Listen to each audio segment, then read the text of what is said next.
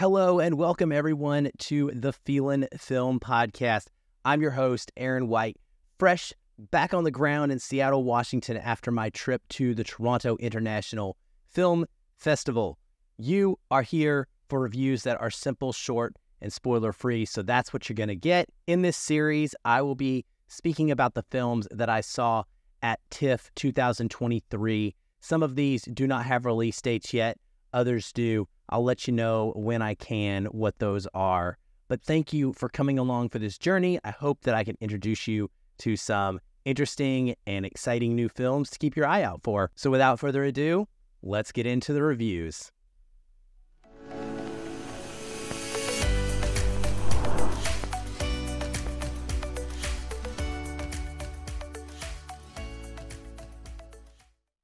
So if you couldn't tell, I had a lot of fun with making the thumbnail image for this, which is the Hitman episode.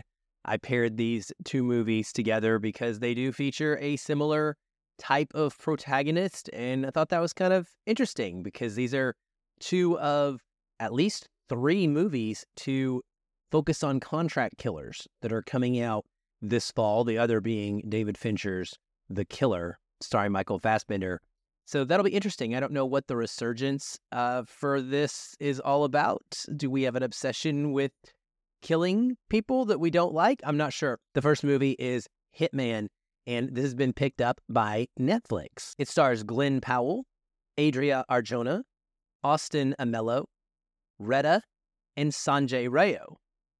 It is directed by Richard Linklater and written by Richard Linklater and Glenn Powell, and based on the Texas Monthly article Hitman by Skip Hollandsworth. Cinematography is by Shane F. Kelly. It is edited by Sandra Adair, and music is by Graham Reynolds. It runs 113 minutes. What's it about? An undercover Houston police officer poses as a reliable hitman to arrest those trying to hire him until he tries to save a woman in need. Now, this is a very sexy movie. First of all, Glenn Powell is that dude. He is a real movie star. He has commanding presence, he has charisma, and he has massive range. This film solidified that for me. I already really believed that based on his previous work in Everybody Wants Some and Top Gun Maverick. But I think this is an actor who is one of the closest things to becoming a next-level movie star in that George Clooney mold. This is an untraditional rom-com. Might not expect that when you hear the premise of it, but it is, and it's about a philosophizing pretend contract killer. And it's just so much fun. But it's also really smart and clever in how it uses role play as a means of exploring our relationship with identity. So Powell portrays a man named Gary Johnson, who is a local professor who moonlights as someone that helps the local Houston police department. I think it's New Orleans in the movie, but it's Houston in real life. But in the movie, it's New Orleans. So he helps the New Orleans PD with surveillance as they are trying to essentially entrap these people who want to hire contract killers. He is unexpectedly thrust into action one day and has to go in person and do the job of his colleague. And what he finds is that he becomes addicted to it. He really starts to enjoy the creative outlet it provides him by way of crafting unique personas that he feels will best be able to relate to and get the person that is trying to hire him to confess, because what they have to do is get them on audio, making it very clear that they are willing to pay money for a murder. And so he changes who he is in a very chameleon-esque way in order to make them feel comfortable. And taking on these assassin personalities is just very different from his everyday bland and boring lifestyle and personality. The film jokingly maybe mentions at the beginning of it that despite being this pop culture phenomenon, hitmen don't really exist. And 90% of what actually happens out there is undercover police work.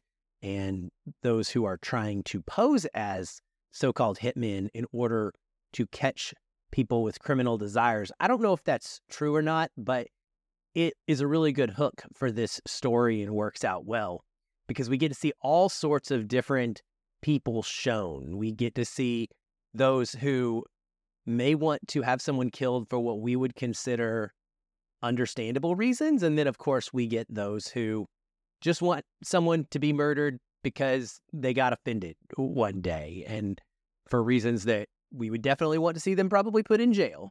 And then we also get to see people that are part of criminal lifestyles in general, and we get to see people who are very much outside of their depth in exploring the idea of hiring an assassin. This is definitely the best that Glenn Powell has ever been as an actor, and his chemistry with Adria Arjona, who gives a knockout performance in her own right as someone who attempts to hire him, but eventually falls into a romantic relationship with him. It's pure fire. It really reminded me of Clooney and J-Lo in Out of Sight. It's that good. It's something that I thought these two were just made to go together, and you need that for any sort of like sexy rom-com-esque type of movie. Like, I need to believe that these two characters want to sleep with each other, that they are turned on by each other. And you definitely get that in this movie. The fact that he's in a relationship with her while pretending to be someone else will understandably create drama by the end of this. But refreshingly, I never felt like I knew exactly where this movie was going to go and how it was going to resolve that issue. You knew that it was going to come to a head and there was going to be a reckoning that had to occur. That's just natural. But the way this, I guess, predictable plot point plays out is still very enjoyable. You just don't quite know exactly how it's going to end up. The rest of the cast does a great job in limited time. Austin Amello in particular as the police officer who previously was doing the undercover work that Glenn Powell's character takes over for. He is a potential foil for Gary Johnson as someone who loses his job and wants it back. And he just has a great way of looking and acting somewhat sleazy, but not quite believably corrupt. And so you are not sure what he's going to do and if he is ever going to be so driven to go after Gary that he might be willing to sacrifice him and do something corrupt or evil or illegal himself.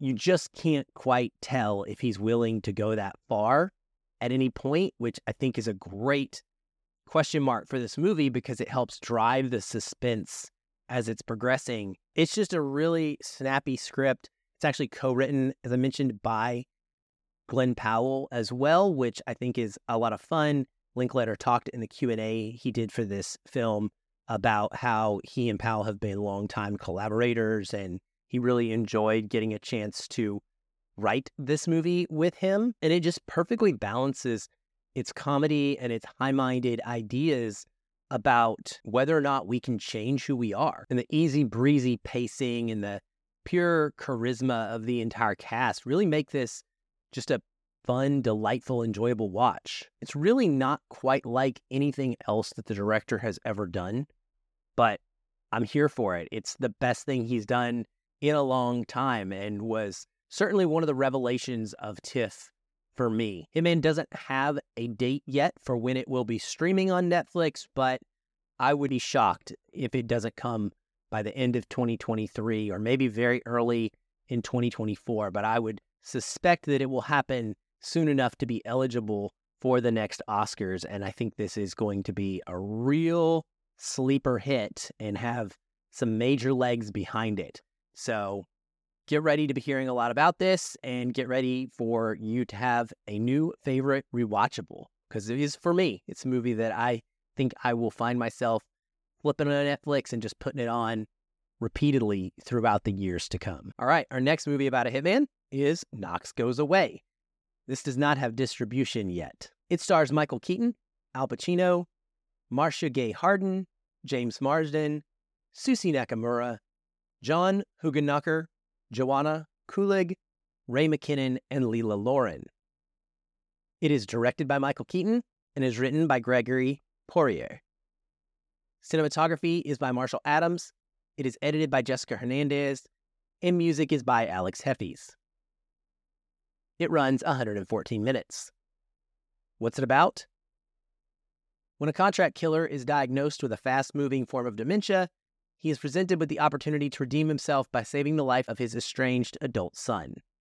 But to do so, he must race against the police closing in on him, as well as the ticking clock of his own rapidly deteriorating mind. Now, there's some serious irony when a movie about a character who is rapidly losing their memories doesn't leave a single lasting impression. It's a huge bummer because I was really looking forward to this and to seeing if Keaton could find some of that magic he has in front of the camera and translate it to a director's chair behind it. This is his second directorial effort.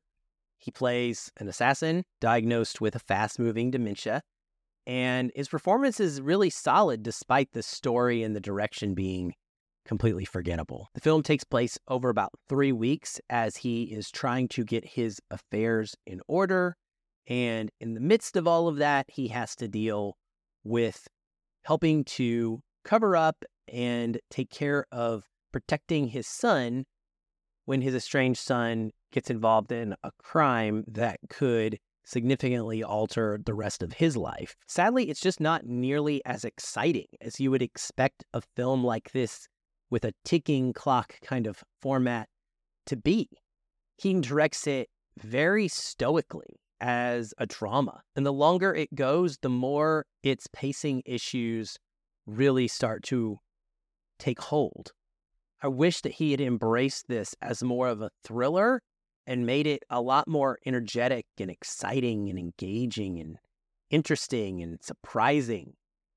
As it is, it feels like a poor man's ripoff of Memento, right down to the character of Knox carrying around a notebook in which he writes down a list of the things that he has to accomplish, because what happens is he will wake up from a moment and realize he's lost a memory and he doesn't know what his next intended act was. He also has a friend, or in this case, Al Pacino, who plays his boss of sorts, who will frequently update him on what his plan was and try to remind him and help keep him on track. But unlike Nolan's incredible, masterful effort, Keaton's movie just feels very rote and procedural. You never think that the conclusion is in question.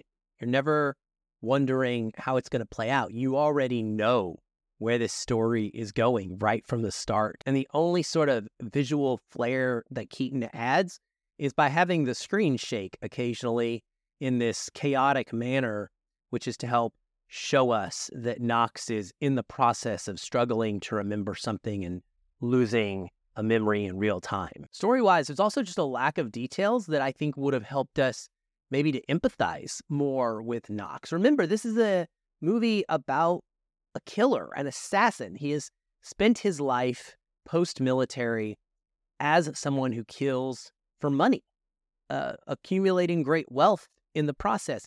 It is briefly mentioned, like thrown away line, that maybe he only kills criminals, but there's no world building around that to flesh that out. If that was the case, and I understood that maybe Knox was part of some underground Robin Hood-esque for the positive, goal of the society type of organization, then, oh yeah, I probably would have been a lot more concerned with him. But as is, all we know is that he works as a killer for money. And do you really care what happens to this character that much? So what if he's trying to find redemption? Does providing a financial windfall to his ex-wife and his children and or his lover provide redemption for murdering people? It's a question mark. And I don't think the movie does a good enough job of helping us to understand why we would want to root for him in the first place. Al Pacino is his employer and I guess has several hitmen on the payroll. He does a pretty good job in limited time, but it's just a very boring performance from him. There's not much for him to do.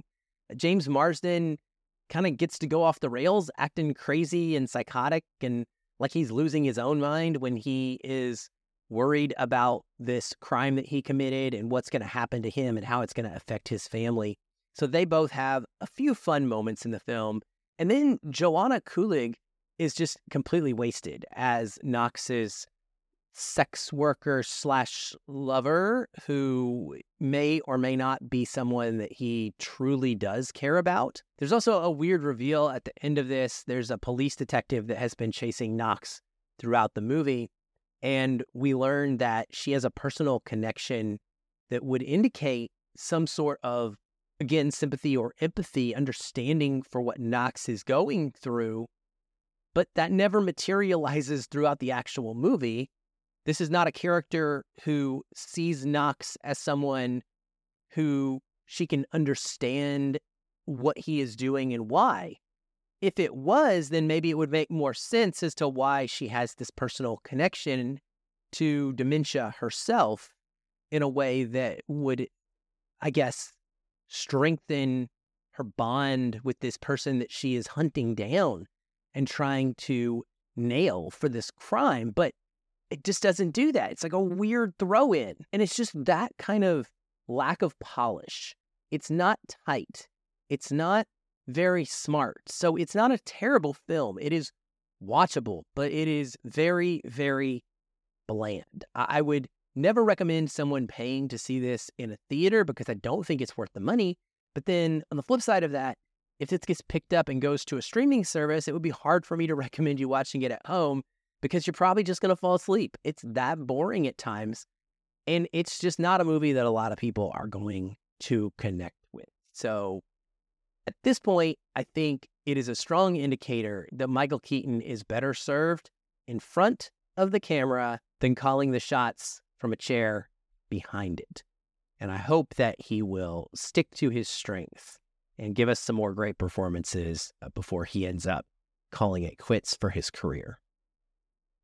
So Knox is fine, but it's just a big disappointment based on the potential that it had to be an intriguing and captivating story, which it just never, ever becomes. As I said before, no distribution yet for Knox Goes Away, and thus no release date is known. Well, that's it for this episode of TIFF Reviews. Thanks as always for watching or listening. Please like, subscribe, and share the podcast or the YouTube channel with those who you think might also enjoy it. And leave us a review if you can on Apple Podcasts. Those really help us out. We haven't had one in a long time. I'll probably start reading reviews on the podcast each week at this point because I need somebody to say something nice about us. It's been a few years and I know you guys are listening. So hopefully you think this is worth dropping a few kind words for. If so, please do that if you have the time. It would be very much appreciated. But most of all, again, thank you just for being here. I'll be back soon with more reviews, of course. Until then, keep watching and keep feeling good.